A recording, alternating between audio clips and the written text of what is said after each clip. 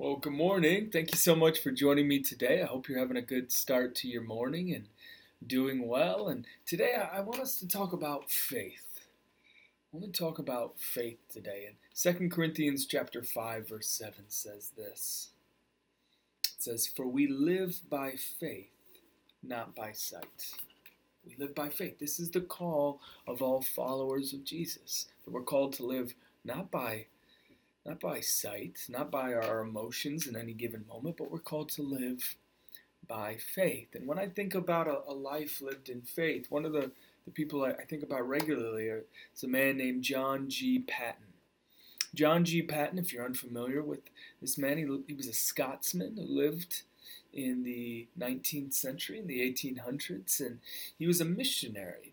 And he went from Scotland to the New Hebrides. And the New Hebrides was a series of small islands in the South Pacific that was discovered by the Western world in the 1700s. And what was unique about the New Hebrides, the reason it was a notorious group of islands, is because many of the men and women who lived on these islands were cannibals.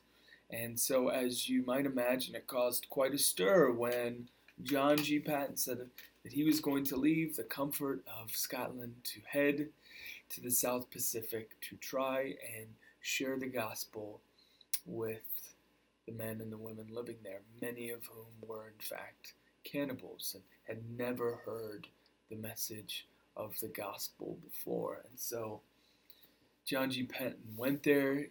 His autobiography is amazing. I would really encourage you, if you're a reader, to read it. There's so many different stories, so many different tragic moments in his life and moments of real breakthrough, and he lived an incredible life. And one of the challenges that Paton encountered when he went to these islands in the South Pacific, the New Hebrides, was that they had no word in their language for faith or belief or trust. And so how do you go about sharing the gospel with men and women when there is no word in their language for trust or for belief? And so one day a man came into Paton's hut, and he took his feet off the ground and he leaned back in his chair and he asked the man, what am I doing right now?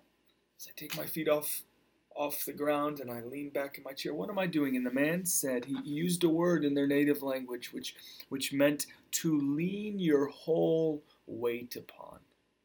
And that word, this word which meant to lean one's whole weight upon, this was the word that Paton used when he was translating the English word faith or trust or belief. Paton was saying that to believe in Jesus was to lean or to place one's entire weight upon Jesus. And this is something that we're called to do as followers of Jesus. We're called to place all of our weight upon Jesus when it comes to our salvation.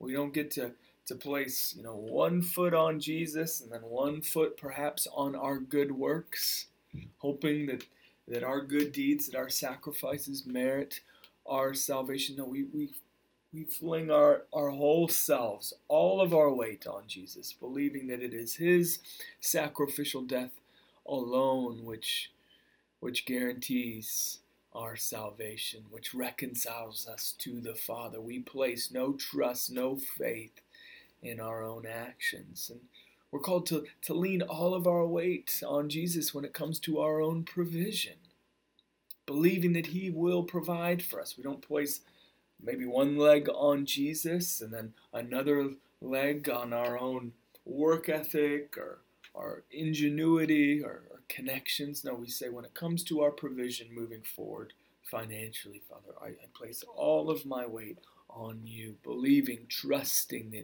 that as you provide for the birds, you will also provide for me. And then, of course, we're also called to lean all of our weight on the Lord when it comes to the direction for our life moving forward. We don't place one leg on Jesus and his plan, his will for our life, and then place another leg on our own contingency plans in case we determine later that God's plan, His will for our life isn't what we particularly want to run after. No, when it comes to the direction for our life, we place all of our weight, we lean all of our weight on Jesus, believing that His plan and His will for our life is what ultimately is the best course for us. And so I love that definition of faith. It's to lean one's whole weight upon. Let us lean all of our weight upon Jesus, believing that He is good, that He is competent, that He is God. He is sovereign, and He deserves all of our trust, all of our belief, all of our faith. Amen. Amen. Well, God bless you, church. May you have increased faith during this pandemic, and may you know that the Lord is with you. God bless you.